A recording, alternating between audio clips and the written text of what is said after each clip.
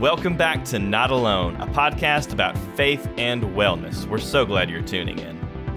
This week, we pick up right where we left off with joy versus happiness. We'll talk more about the differences between the two, why they feel at odds with one another, and we'll also look into what the Bible has to teach us on that subject. To discuss all these things and more, here are Evan DeYoung, Michael McCord, and Lindsay Geist. Hello, everyone, and welcome back to another wonderful episode of the Not Alone podcast, the podcast that explores conversations on faith and well-being. I am Evan DeYoung, and I am joined this wonderful afternoon by Michael McCord and Lindsay Geist. It's great to be here with you. Thanks for having us back, even though you're stuck with us every week, Evan. Aww. Yes, they're only here at my invitation, as you have seen from the last 28 episodes that we've released, or however many. That was a cry for help is what it sounded like. If there's probably anyone who feels trapped in this relationship, it's probably Lindsay. I think that's fair game. Yeah. I love y'all so much. You are the brothers that I didn't have and didn't know that I needed desperately. Okay, that's not how I was going to finish that sentence, but I am so grateful for the two of y'all. It's like God looked down from heaven at Lindsay and said, you know what? She needs two people in her life to get her more off topic and to help her be less productive. And then she was gifted Michael and Evan. Oh, I am so grateful for my time every week with the two of y'all. I laugh harder with y'all than any other part of my week. So thank you for helping me chuckle my way through a few hours with y'all.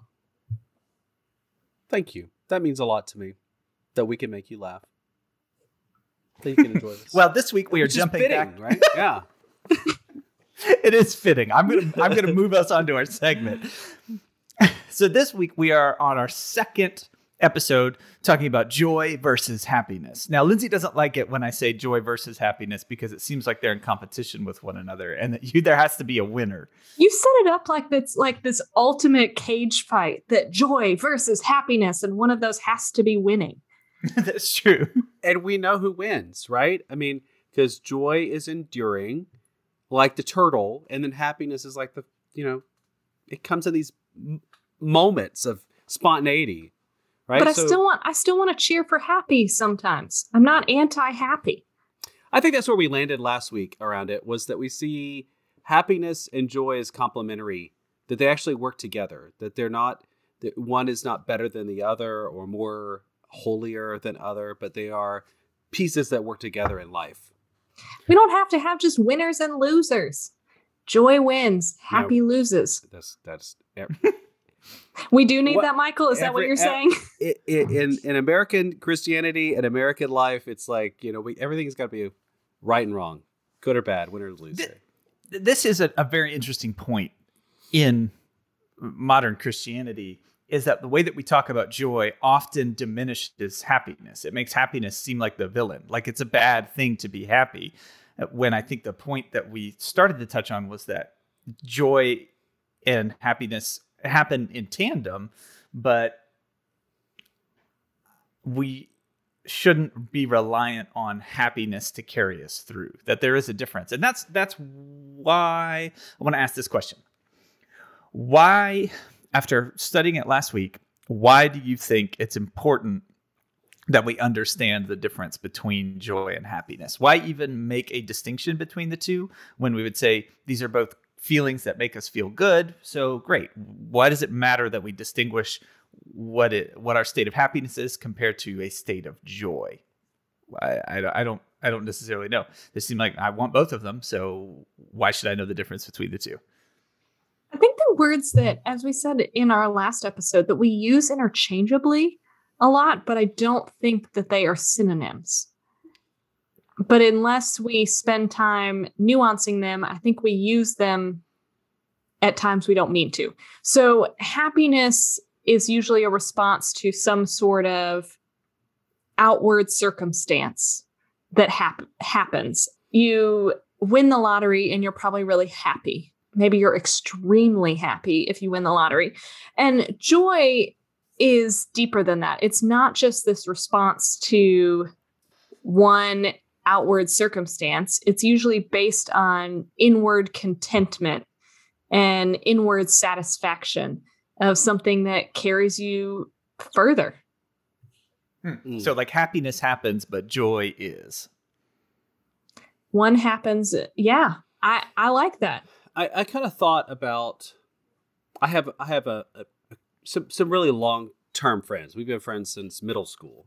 And whenever we're together, we have moments of happiness. Like, I mean, the energy's there. We tell old stories. We just laugh. We have an incredible time together. And that, I would say, those are really happy moments. But for me, what's really makes those relationships deeply meaningful is that they're everlasting and they're ever present. And when things aren't great, life circumstances aren't great, they are still there for me. They're still supporting me, lifting me up, encouraging me. And I likewise am there for them. And that gives me a sense of joy that I'm not alone in the journey.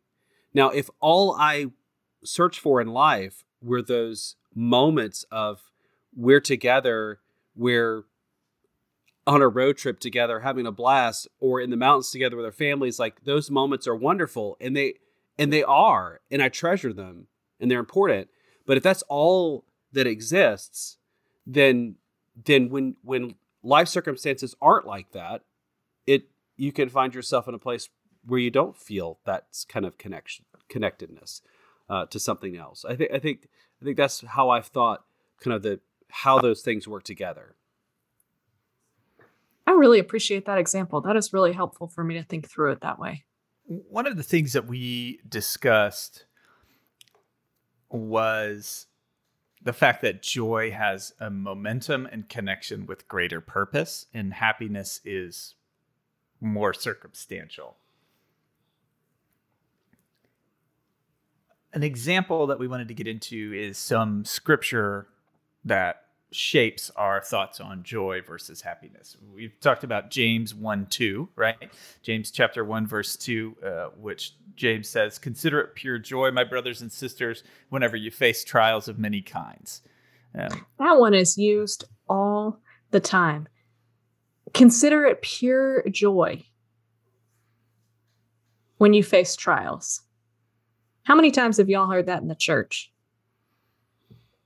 At least twice. It's the tangent to, or maybe something that runs sort of parallel to that toxic positivity that we've had in our last episodes, and that idea that we have to find the silver lining in everything, and that what you do to confront sorrow and heartache is just proclaim joy, as if you can just say, "I'm joyful." It's like that scene in The Office when Michael Scott declares bankruptcy and he just yells, "I declare bankruptcy." Yeah, that's right. I declare joy. Let there be joy. Well, I mean, even I'm looking at different translations of that same verse, different versions of it. So the one we just said was the New International Version, NIV. And so the New Revised Standard Version, NRSV, says, "Whenever you face trials of any kind, consider it nothing but joy." And I don't exactly feel in those really challenging moments of my life. I think part of why I wrestle with understanding joy is the way that verses like this feel like they've been co-opted in some ways. And like I'm supposed to be rejoicing when bad things are happening. That's a great point. And many times, like in scripture, the following verses, for some context, I think give us some more information, because we generally get the quick hits, right? The scripture verses that kind of pop up are those quick segments or pieces of scripture. But in verse 3 and 4, it goes on and there's a because, right? It gives you a reason. Now, sometimes you don't get as explicit of a reason as you get here in James chapter 1 about why we're supposed to do certain things. Sometimes it's just, hey, listen, this is the way it should be. This is what's best for us. This is created intent. It's fine. But we get a little more oomph here from James chapter 1, because it says, "Because you know that the testing of your faith produces perseverance, and let perseverance finish its work so that you may be mature and complete, not lacking in anything." So there's this connection of joy to purpose, and perseverance is a character trait. And we should take the opportunities to persevere as an opportunity to build our character, which should increase our joy because we connect back to purpose and not just circumstance. So I see the roundabout connection there, but I see the danger in just clipping it right at verse 2 as well, because if you don't apply the perseverance component, it really leaves us disconnected from the actual reason that we're supposed to count trials as joy. And that disconnect is extremely dangerous. Yeah, I think it's also like contextually, you have to sort of understand where Scripture sits too, and the purpose that it's trying to serve. Because if you look at it from sort of our perspective, and you read it as if it is, which is I think one of the challenges we kind of are up against in our tradition, is that we read the Bible as if it's a prescription, as if you're reading the back of the ibuprofen bottle and telling me exactly how many pills I should take and when I should take them and what they're for, right? And then so if you see the Bible as that kind of tool, then you read a passage like that and you're like, oh, well, okay, if I'm experiencing sorrow, I need to be joyful. And then you're like, so you proclaim joy, and that's sort of a way to look at this. But I think contextually, the Bible, the writers are really trying to inspire people who are really hurting, and in a setting, in a place where they're trying to remember that they're part of something else, something bigger. Something bigger is happening, that you're not alone, even though you're dispersed, and even though you may not be together, and you may be experiencing extraordinary heartache, that God is still with you, and you're not alone. And may that give you some sense of contentment or joy. May that be a gift to you to remember you're not alone. Which is kind of, I think the attempt of what's happening here, and that gift of togetherness creates perseverance, allows you to endure, which I think probably resonates to a lot of us, that we feel like we have to endure a lot some days. We have to persevere through some really long, maybe lifetime kind of heartache. And so I think that's the attempt that James is getting at in sharing this. I don't know, but it's kind of how I read it. Why don't you call your friend James and have him come on the podcast? See if he'll clear it up for us. Excuse me, sir. Could you clear schedule? See if you can get his assistant on the line. But do you see how, I think it is easy to read. I think I was taught, I don't know that it's fair to say I was taught. I assumed that reading the Bible was like reading a prescription, and that you sort of strip away the literary nature of the Bible, the contextualization, the historical location of the Bible, and understanding a little bit more nuance, because people talk about it like, if you got a problem, just turn to the Bible and flip to this, and your problem will be resolved. I think that joy is this interconnectedness that we talked about in the previous episode, that we're connected to one another, we're connected to God, that is what can bring that underlying contentment and satisfaction and joy. I think I also want us to get back to the real question that kind of spawned all this, which is, why is happiness bad, and why should I feel guilty whenever I feel happy? And should we? Oh, wait. That's what I'm saying. We shouldn't at all. Happiness is not bad. I think what gets utterly confusing about this topic to me is that if you look up in the dictionary definition of joy, it describes it as a state of happiness. But if we start talking about joy in the church world, and biblically, that's where the differentiation starts. Mm-hmm. And so if we talk about what Michael's saying of contextually, what are we reading? Are we reading the dictionary version of joy? Are we reading the church and biblical connotation of joy? Yeah, if there's one thing we're really talented at in the church world, it's taking something that is essential human experience that isn't necessarily bad and overthinking it so much that we feel guilty about it. Mm-hmm. And we're experts. And so I wonder if, in some ways, happiness reflects the secular world, and joy represents the church world and Biblical our deeper, joy. biblical joy. And so it's almost like we've decided that one is secular and one is our biblical side. And so that's why we might pit them against each other and actually try to put them in the ring against each other and divide ourselves over it. We should be seeking joy and not happiness. Yeah, when we really can hold both. It's really complex when you understand that joy.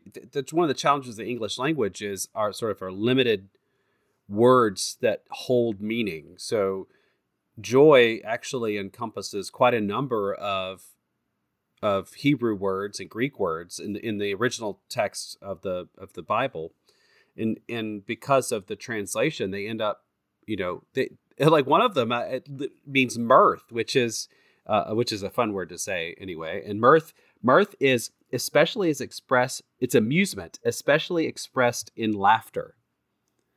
Right. So that becomes joy, because that's what fits into, at least in the translator's mind, that's what fits best with the context of that word in Scripture. And so when you use 10 different kinds of expressions of gladness and happy and joy and then lump them into one English word that means joy, you lose a lot of substance, I think, and maybe nuance is maybe the better way to what it could be. Can we get a little context on why we would or should care about the original language that these texts were written in compared to how we necessarily translate them? Because I think that's a common question that I get all the time is, why are the translations different? Why does it matter what it was originally written in? Why do we think that that's important, especially for those of us who didn't grow up in the church? So why do I care what the Hebrew and Greek text are, and what's the context in which it's relevant in exploring Scripture? Well, first of all, if you're a theological dork like us, then you just really want to know, what did it actually originally say there? No, I think it's useful in lots of different ways for just simply this, to understand that joy is more than what we think it is. It's more complex, more nuanced, more subtle than what we think of it. And so when you're reading the Scriptures, so you're going to read it in English, you're not going to pull up the Greek or Hebrew version, and you're not going to learn a different language. Some of you will, unless you're in seminary and you're required to finish. That's right, exactly. But I think to understand, I guess there's two things to understand. One is that it is all those things. The other is that this is a work of art and history together.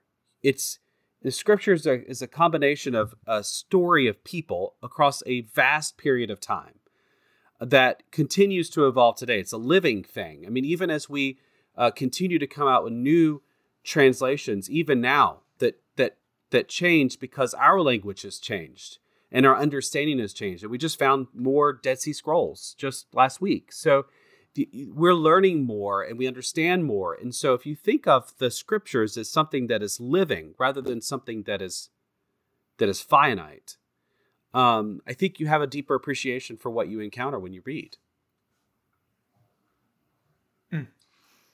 Explain to me how that is different than God changing over time. Because sometimes when we see we've got a new understanding of this text, it's hard to reconcile where God is the same, right? And he's consistent. But then you get these updated Dead Sea Scrolls, and it just seems like, is God changing? Is he the same? Is it just our understanding? Explain to me why I should trust that, and that should make me excited compared to feeling like that's a reason that I should not trust Scripture and God as he explains himself to be through Scripture. I wonder if to pivot a little bit is to think of if we could just step away and think of God as if you put let's say you put a vase in the middle of a room, and there's a circle of you sitting around that vase, and all of you are looking at that same vase that is and will ever be. But from your vantage point, whether that's a vantage point that is 50 years from now or 200 years ago or 1,000 years ago, or just a different angle, a different language, a different culture, a different understanding about where you see and how you see. You see different colors, you see angles, you different shading and shadow and all those sorts of things. It's very different when you see a three-dimensional object that is constant in front of you, but when you move around it, you'll experience a very different understanding of that object. And so I think to step away to see Scripture, or to see Scripture as something that is as a collection of people speaking about that vase that sits in front of them.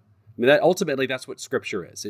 It's all these historic figures, all of our family looking around and saying, here's what I see, and here's where I am in history, and here's what I see, and sharing it with all of humanity, right? And then it evolves because we see it too. We add our voice and our language and our understanding into that. And I don't know if that's helpful sort of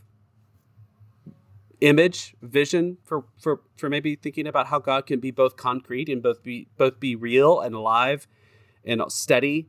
And then, humanity is kind of around this in some multi-dimensional way. Language is what we use to try to further describe things, but it's also so limiting in a lot of ways. I mean, I can say that I love French toast and I love my sister in the same sentence. And those mean two very different things. And I use those two examples because, I really love French toast. And I'm a person that gets a lot of joy out of small moments. And so I will say, oh, I love that my favorite song just came on the radio. I love this weather today. I love French toast. I love that moment that we shared. I love this person. And those all have very different meanings, but we're stuck with one word, or a word that's limiting that I'm trying to use to describe everything. And that's where I think in the translations over the years, unfortunately, we will always be stuck. Language will always be limiting. As much as our goal is using descriptive language to free us and be more descriptive, it's still going to limit us.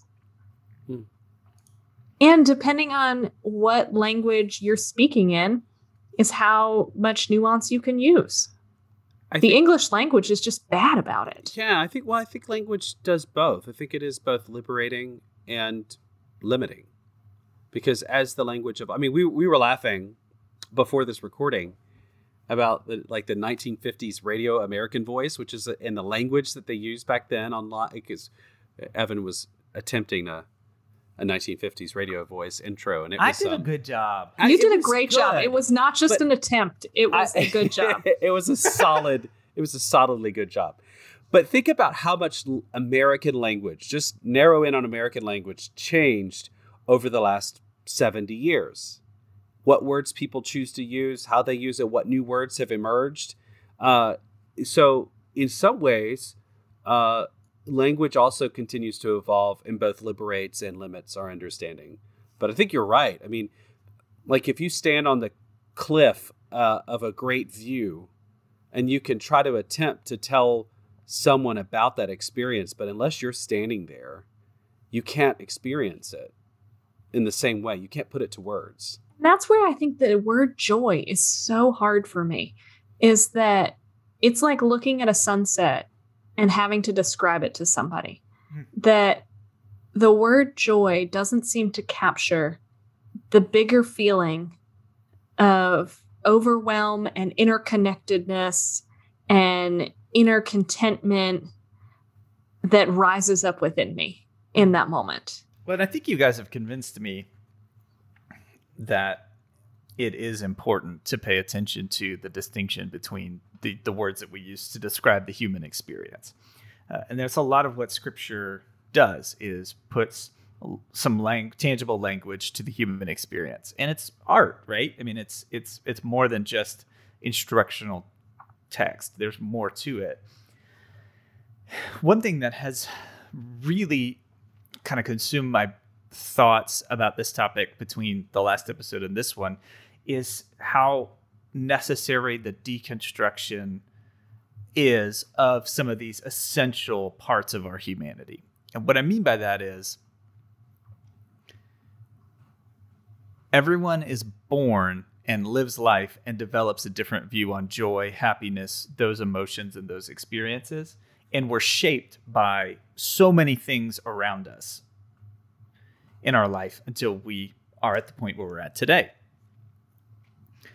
If we don't look at joy and happiness and attempt to deconstruct the way that society, the world, family, upbringing, and circumstances have shaped our view on joy and happiness, and understand the purposes and plans that God has created us for, we're just going to carry whatever has happened, the way that the world has tossed us about, whether we were led well and stewarded well, whether someone taught us about joy and happiness or not, whether it's an accurate or a healthy view of those two. We're just carrying that in, and we have to strip it down a little bit in order to understand the components and how they work, in order to allow God to shape and mold our hearts for what joy and happiness are supposed to look like for us, because they're happening either way. We feel happiness and we feel joy, but our ability to understand and interact with it, and then understand the arc of our lives and where God has taken us and how we've grown and struggled. If we don't have the ability to do that, we're just going to have a view of joy and happiness that is some mangled attempt at living life. And God says there's more to this than just experiencing happiness and experiencing joy. There's more to this than endorphins and fuzzy feelings. There's actual real life application. And if you can dial into this, because the way that Scripture talks about joy and happiness, I mean, it's a ton. Lindsay, I mean, you have some thoughts, I think, on the amount and frequency that we see the word joy and happiness come up in Scripture. I wonder if you could speak some more to that, because God obviously is trying to communicate to us that this is essential to the human experience and to Christianity. Yeah, I went on a very scientific research dive called Google and tried to Google to see if anybody had any tracking of how often joy is talked about in Scripture, and came across one source that said in the King James Version, joy was mentioned about 165 times. The NIV version about 218 times.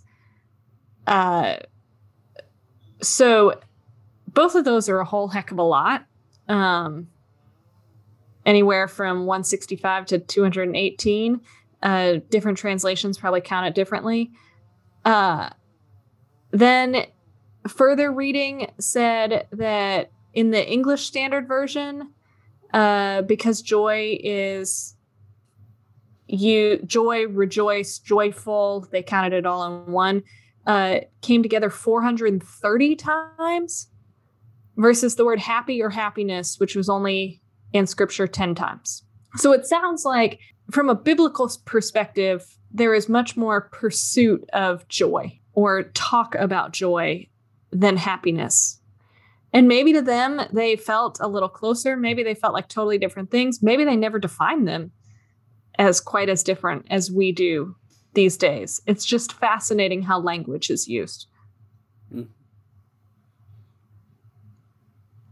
Which I think further confuses me of like, is one count as more secular language and one is what we're pursuing? I really think what I walk away with that is just is the broader picture that together there are 450 some odd instances in which the authors of the Bible have expressed an urgency, a need, a reminder a callback, an encouragement to seek out and experience and embrace joy and happiness, in recognizing that they are, and that we, by that extension, live a life that is filled with heartache and sorrow and hurt, and to be reminded that God hopes for and longs for you to experience joy and happiness and wholeness. As we were talking, I thought there are two ways to look at this, right? One is that it's you're the pursuer, right? That you to be, and that's how often the scripture sometimes feels. It's like it's in that, like in James, or in there's so many references in which someone's experiencing hurt and saying, take note that joy is on its way, that joy is with you. Be joyful, rejoice. When we think about joy as an expression of God's interconnected with us and God's love and redemption for us in all things, then we think about how that's dependent upon us having meaningful relationships with both our Creator and all that God has created. And so joy, this idea of joy, is not only something that we should look for, but maybe it's also something we're called to share. And that really when you read the scripture through that lens, is it's a reminder that we're to be as these writers were, and to go into places where people are experiencing sorrow and hurt and heartache, and sharing joy with them, sharing hope, which is deeply connected with joy. The idea of the idea that things will be better, things that God has a way of working through us, and that gives us hope. So not only are we maybe to be pursuers of joy, but maybe we should be carriers of joy. And we're reminded 450 times to do that. I paused so long because I'm just trying to think of how can I intentionally be a carrier of joy. Think of a time when you experienced a sense of joy that was brought on by somebody who shared life with. What was that like? And it almost felt infectious, that you wanted to carry it to the next person, the next interaction. There's something about the meaningfulness of it, I think. And I love the question. That distinct moments when you experience joy, there's like a meaningful connection involved with that experience of joy, whether it's with nature or people or my dog. You know what I mean? Like I get so much joy from this stupid animal because it's a constant presence. It reminds me of things. I mean, even those little things, obviously, it makes me happy. But what's really interesting about my own psyche, as I've continued to think about it since our last conversation, I didn't realize how much I have a what goes up must come down mentality when it comes to my emotional state until we started talking about this. And I'm really interested to hear your thoughts, because I started realizing when I'd feel happy about something or joy or trying to distinguish the two, I would also start thinking, I wonder when this is going to end. I wonder what's going to be the thing that comes along. Like, it's been a good day. So, what's eventually this is going to fade and something bad is going to happen, which is going to take this from me, And I was like, I didn't realize I was compromising the moments that I was having within them. You know what I mean? Like I was like, oh, okay. Like I really, there's more fear involved in this process and experience than I realized or gave credit for since the last time we talked. It's afraid of it ending. I wonder if some of that comes back to when we're sitting more in happiness than joy, that if we feel happy in response to outward events, happiness can feel elusive, or we're fearful of the scarcity of happiness. versus joy feels, the more I'm sitting and hearing this and wrestling with it in my brain, joy almost feels more like a mindset than just a feeling. I don't feel like I have to run after joy. As we said earlier, it's almost, joy is like a state of being that. But when I'm trying to be happy, I do really sense some almost desperation at times when we're in hard places, that I desperately want the happiness and afraid it won't last long enough. When in reality, maybe I should be pursuing more joy. I think the interconnected relationship between the two is big. I tried to use this analogy this week when I was thinking of it. Was the Is it a food analogy? It can be. Do you want it to be? I can shoehorn it. No, it's okay. I think we've gone several episodes without one of your famous food analogies, so I was just prepping myself for it. It's a food analogy now. It's a food analogy now. Don't worry.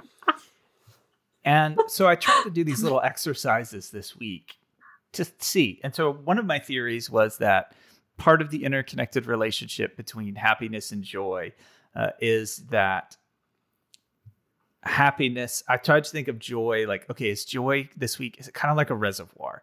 And these moments where joy and happiness kind of overlap, right, where I have a hard time distinguishing it, am I allowing that to kind of refill my joy reservoir? It's almost like carb loading when you know you're going to do like an athletic activity. Like there's this, okay, I need to give my body what it's going to need tomorrow, today, so that I can anticipate it. Or I've worked out, and, studies show that if you consume protein within a certain time frame of doing exercise, you maximize your health benefits and the opportunity for your muscles to grow, and helps with recovery, all those different things. So I tried to think of joy and happiness in those terms. Like, okay, I'm doing something, I feel joyful, I'm happy here. Am I allowing this to actually not just be a feeling of elation, but is this being digested by my soul? Am I actually connecting this moment and this feeling to my purpose and allowing it to fuel and nourish my body in times for the future as well? So am I savoring and being mindful the same way that I would nutrition when it comes to happiness and joy, instead of pursuing moments of feelings and endorphins? So what is the relationship between feeling it and then that kind of joy reservoir? And whether that's a good theory or not, and whether it lines up, it made those moments a lot more meaningful and impactful to me. Maybe just for the sheer fact that I slowed down a little bit and was intentional with it. I think that's actually a really helpful framework for thinking about how these live out in our lives, and maybe why they live out, why they're so important, why they're mentioned so often in Scripture. Is that, and I think too, looking back at your earlier comment where when you're experiencing a moment of happiness, you also know that it's not always, it's fleeting. You recognize that emotionally and psychologically, you recognize that this moment of euphoria or enjoyment is not going to last. And so you're taking a moment to catalog it. You're saying this is important to remember because it's not always going to be here. And you use the word robbing you, which I think that the fear of loss can become an obsession so much that it causes you to freeze. But I think what you're actually doing, just knowing you, is you're cataloging. You're saying this moment is really important. And it's really fun, and I really am happy right now. I know it's not always going to be this way. So I want to remember this so that I get into a place where it's not like this. I can hold on to this memory to know that there are other times. There's hope. That's part of what builds into hope, how hope lives into us, is that you've experienced good times in life. And if you're experiencing a really hard moment in life, be joyful to know that good things can happen still, even in the midst of really hard things. So yeah, I think that is it's a really interesting. It's an interesting way to think about it, and it's an interesting intentional exercise. It ties in a lot, Lindsay, to what you said about journaling, especially when we talked about emotions. In previous episode, we talked about the feelings wheel, which is a tool to help understand and articulate the different feelings that you have. And Lindsay challenged us to keep a journal, either in our mind or actually write down, the different feelings that we experienced. And that kind of transcendence and interconnectedness of a mindfulness practice and how it helps to make things stick. I think it was really neat to be able to use that tool set that we developed together in our previous conversations to evaluate something that even felt more nebulous in trying to articulate happiness versus joy. And just how beneficial it is to take the time to slow down, and especially with joy, share it with folks. Because I think there's ways that we can jumpstart when things are kind of off track too, because when we help provide joy to others, it sometimes for me feels kind of like, jumpstarting a dead car battery because you hadn't started the car in 2 months because COVID. Yeah, it's absolutely contagious. It's something that people, if you are a bearer of joy, you will share that joy and it will multiply. And you can see that in all kinds of, I just thinking about last night, my daughter had her first basketball game. So if you can imagine a bunch of 9 and 10-year-old girls playing basketball for the first time, and what kind of chaos there was that ensued. But they had a referee who just had the biggest smile, the greatest presence. And every time one of the girls would make a mistake, would foul or double dribble or, whatever, some technical malfunction that's happening out there, or start crying because they missed a shot, he would stop and he'd get down to their level and look at them and give them encouragement and just smile, like the biggest smile you could imagine. And he changed their whole attitude, and it changed the whole room, because the ref was there not to just enforce rules or provide structure, but it was to share joy and make the game fun. And I think about just that little role that he played in that life, in those moments with those girls, created a whole synergy of joy. And I think that as Christians, that's what we're really called to do. And that this reminder, this mantra of going back to remember that when things are hard, share joy. When things get really difficult, be joyful. And be joyful is not just about you experiencing joy, it's about sharing joy. Live in the joy that is being together, that you're not alone in this life. And I think ultimately, if we did that, if we practiced that, think of the way we could live life differently. I'm deeply in love with that analogy. How bad did you feel when you screamed and got in his face because he made a bad call? I shortly cussed him out right after that. I was going to say. No. Local man kicked out of children's basketball game. Local pastor arrested.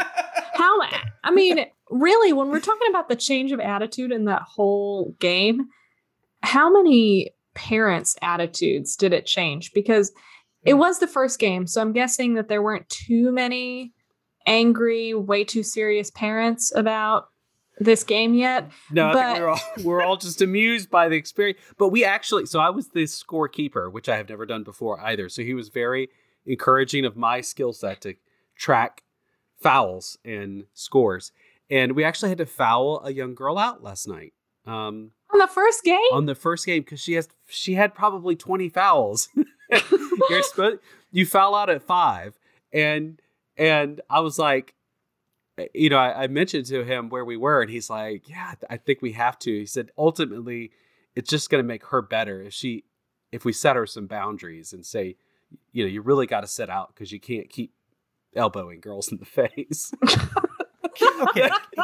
Whoever this referee is, are they available for hire for other events and circumstances? We all need a little bit of good coaching. But let me tell you, after the game, a couple of the parents were all talking to Emily. We're all new to basketball, but these parents... Emily is your wife. Emily is my wife, yeah. And we're all talking, and they said, oh, he has a reputation. Everyone in Gwinnett County knows that ref because that's how he treats everybody in every game. And I was like, that's what, when God says be joyful, I think that's what God means. Even in hard circumstances where you have to tell a little girl she can't play anymore because she's had too many fouls. Too many elbows in the face. Too many elbows in the face. Still yet be joyful, right? And then when you experience really tremendous, I mean, we see this when crisis hits. Right now, a big tornado just went through south of us, southwest of where we live. And there is a tremendous heartache and hurt and fear, very real loss. And yet what we'll see is people's joy spread, kindness to each other, connectedness, desire to serve each other.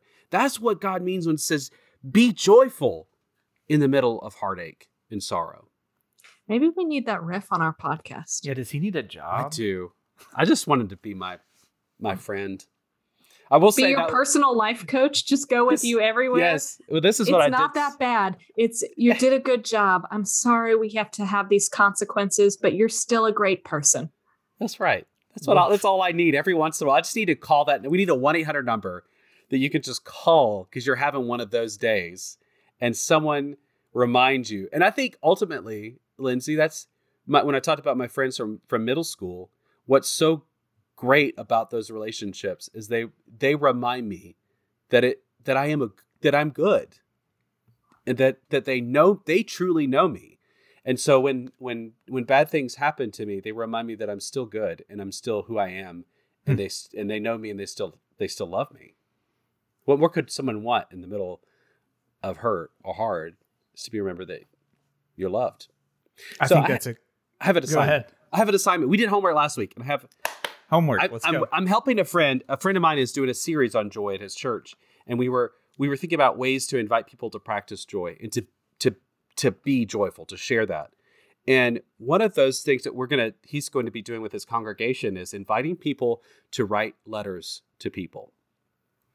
I received a letter a few weeks ago. I preached or shared a devotion, and a person wrote me this, incredibly personal, very specific letter. It was short. It wasn't long, but it was deeply meaningful. And I have told probably more people about that letter because of how much joy it brought to receive it.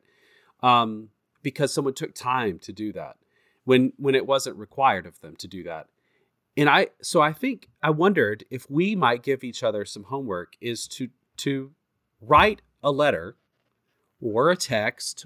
I think letters are better than I'm writing receive a letter. I like a good letter. Write a letter to somebody, because that might be my favorite thing that's come out of the pandemic is more mail to one another. Yeah, it takes 7 times longer than it did before the pandemic, and they can't read it because my handwriting. I haven't written. That's my real challenge. But I wonder if we challenge each other to write at least one letter to someone in which we are joyful and we share the joy that we have for that person and that we've experienced, so that it might give them a sense of reminder in the middle of whatever they're facing. Because I can guarantee you, everybody's facing something right now, and a letter out of the blue from someone they love could be the kind of joy they need in their life. I love it. I've got my thank you. Evan is actively right now pulling out his note. He really is digging through a drawer to pull out cards. This card, it says, "You uplift others around you," and it's this wonderful person with balloons giving one to a dachshund in a striped shirt, floating, and the dachshund's floating. He's jumping. He's standing on his hind legs or jumping up. Hallmark for a while this year, to try to spread joy, was doing a free positive card campaign where you could go to their website and sign up, and they would send you a few free blank cards to send to friends. No. I do not know if that's still happening, but it happened several rounds worth during this past year, that they just really wanted people to send mail to one another and to uplift one another. I love it. Oh, I think it's the kind of thing that could, it changed my day, and I think if it lands in the right person, it could really change their day and maybe much more, to be reminded that they're loved and that the joy persists, even when it seems there's no way for joy to persist. So there's your challenge. to all of Let's us. do it. Yeah, what if we all did it? What if everyone who listens to this took the time to write one letter? That would be awesome. That'd be kind of a cool thing. And see what Come on, happens. everybody's doing it. That's good peer pressure. Do you write letters to your friends? Be a lot cooler if you did. I might have to use that service. There's a service you can just type in the letter and then the computer handwrites it for you because my handwriting is so bad. And I'm it going to cramps. outsource my letter. My hand overseas cramps up. on Fiverr. I haven't written in so long. It cramps up. It's the thought that counts. If I receive a letter from either one of you where I can read nothing in it, the thought that you took time to send it to me will matter. I think one of my favorite things, my daughter just did this recently. We shipped a package to my mom, and it was in a box, a white box, and Ellie took markers and wrote messages to the UPS drivers, like all over the outside of the box. But the best part was it was a FedEx box that we were shipping in. So she crossed out FedEx because FedEx was late on one of her Christmas gifts. But she holds that against FedEx very closely. So Oh, goodness. oh my goodness, that was a random tangent of the day. All right, I love it. I love it. Well, thanks. I appreciate everyone you for guys. listening. Thanks, Lindsay and Michael. Thanks, Justin, for producing this episode. Justin Patton, you're wonderful. We love you dearly. Thanks, everyone, for your comments and thoughts. And we're enjoying season 2, and we're glad to know that you are as well. So we will see you next episode. Bye-bye. You guys didn't say bye-bye. be joyful. We just hung up the phone, and nobody said bye. Hi, Mom. Bye, Mom. Bye, Grandma.